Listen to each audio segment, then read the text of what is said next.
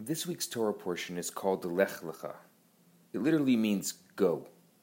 God instructs Abraham to leave his homeland, his birthplace, and his ancestral home and go to the land that, in God's words, he will be shown. Now, according to tradition, this is one of the 10 tests that Abraham faced in order to prove his total dedication to God. To be willing to make that leap of faith and just travel off to an unspecified location, especially at the age of 75. I mean, that's incredible.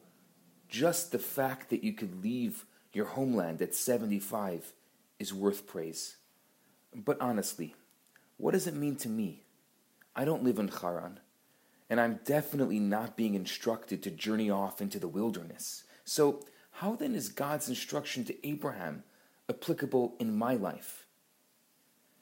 You see, each and every one of us lives in a specific, defined box. We have our intellectual boundaries. We have our societal and environmental impositions. We have our clearly defined emotional makeup, who we are, and we get stuck within whatever mode we've settled into. We become creatures of habit, and it's so easy to get stuck in our habits, and we do them over and over, and the more years we do them, the more we get stuck in our ways. Every now and then, we need to heed the instruction of this week's Torah portion. Go out. Get out of your land. Get out of your specific desires and wants. Get out of your comfort zone. Get away from your birthplace, from the boundaries that you've grown accustomed to placing upon your intellect. Even get away from your father's home, from the comfort zone of your habits, and from defining characteristics that may be limiting you. Realize that you can go far beyond, and recognize that your essence is beyond definition, because it's one essence with God, with the infinite. Remember that all those limitations, all those boundaries, they're all meaningless if you only choose to grow beyond them, if you only choose to go.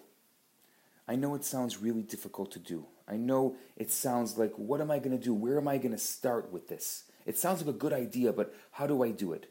So I urge you today, pick one thing, just one thing that you have turned into a habit that you want to break, that you want to change, and go out and change it. I'm Rabbi Yisrael Bernath. Have a fantastic day. Hi, Rabbi Bernath here. I have some great news for you.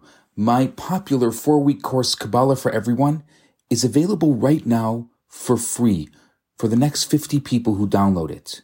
All you have to do is go to www.theloverabbi.com, scroll to the bottom of the page, and you're going to see the download button right there.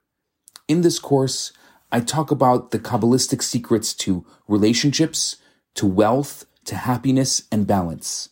This special offer has been dedicated in loving memory of Ellie Dorfman. I look forward to hearing from you and hope you enjoy the course.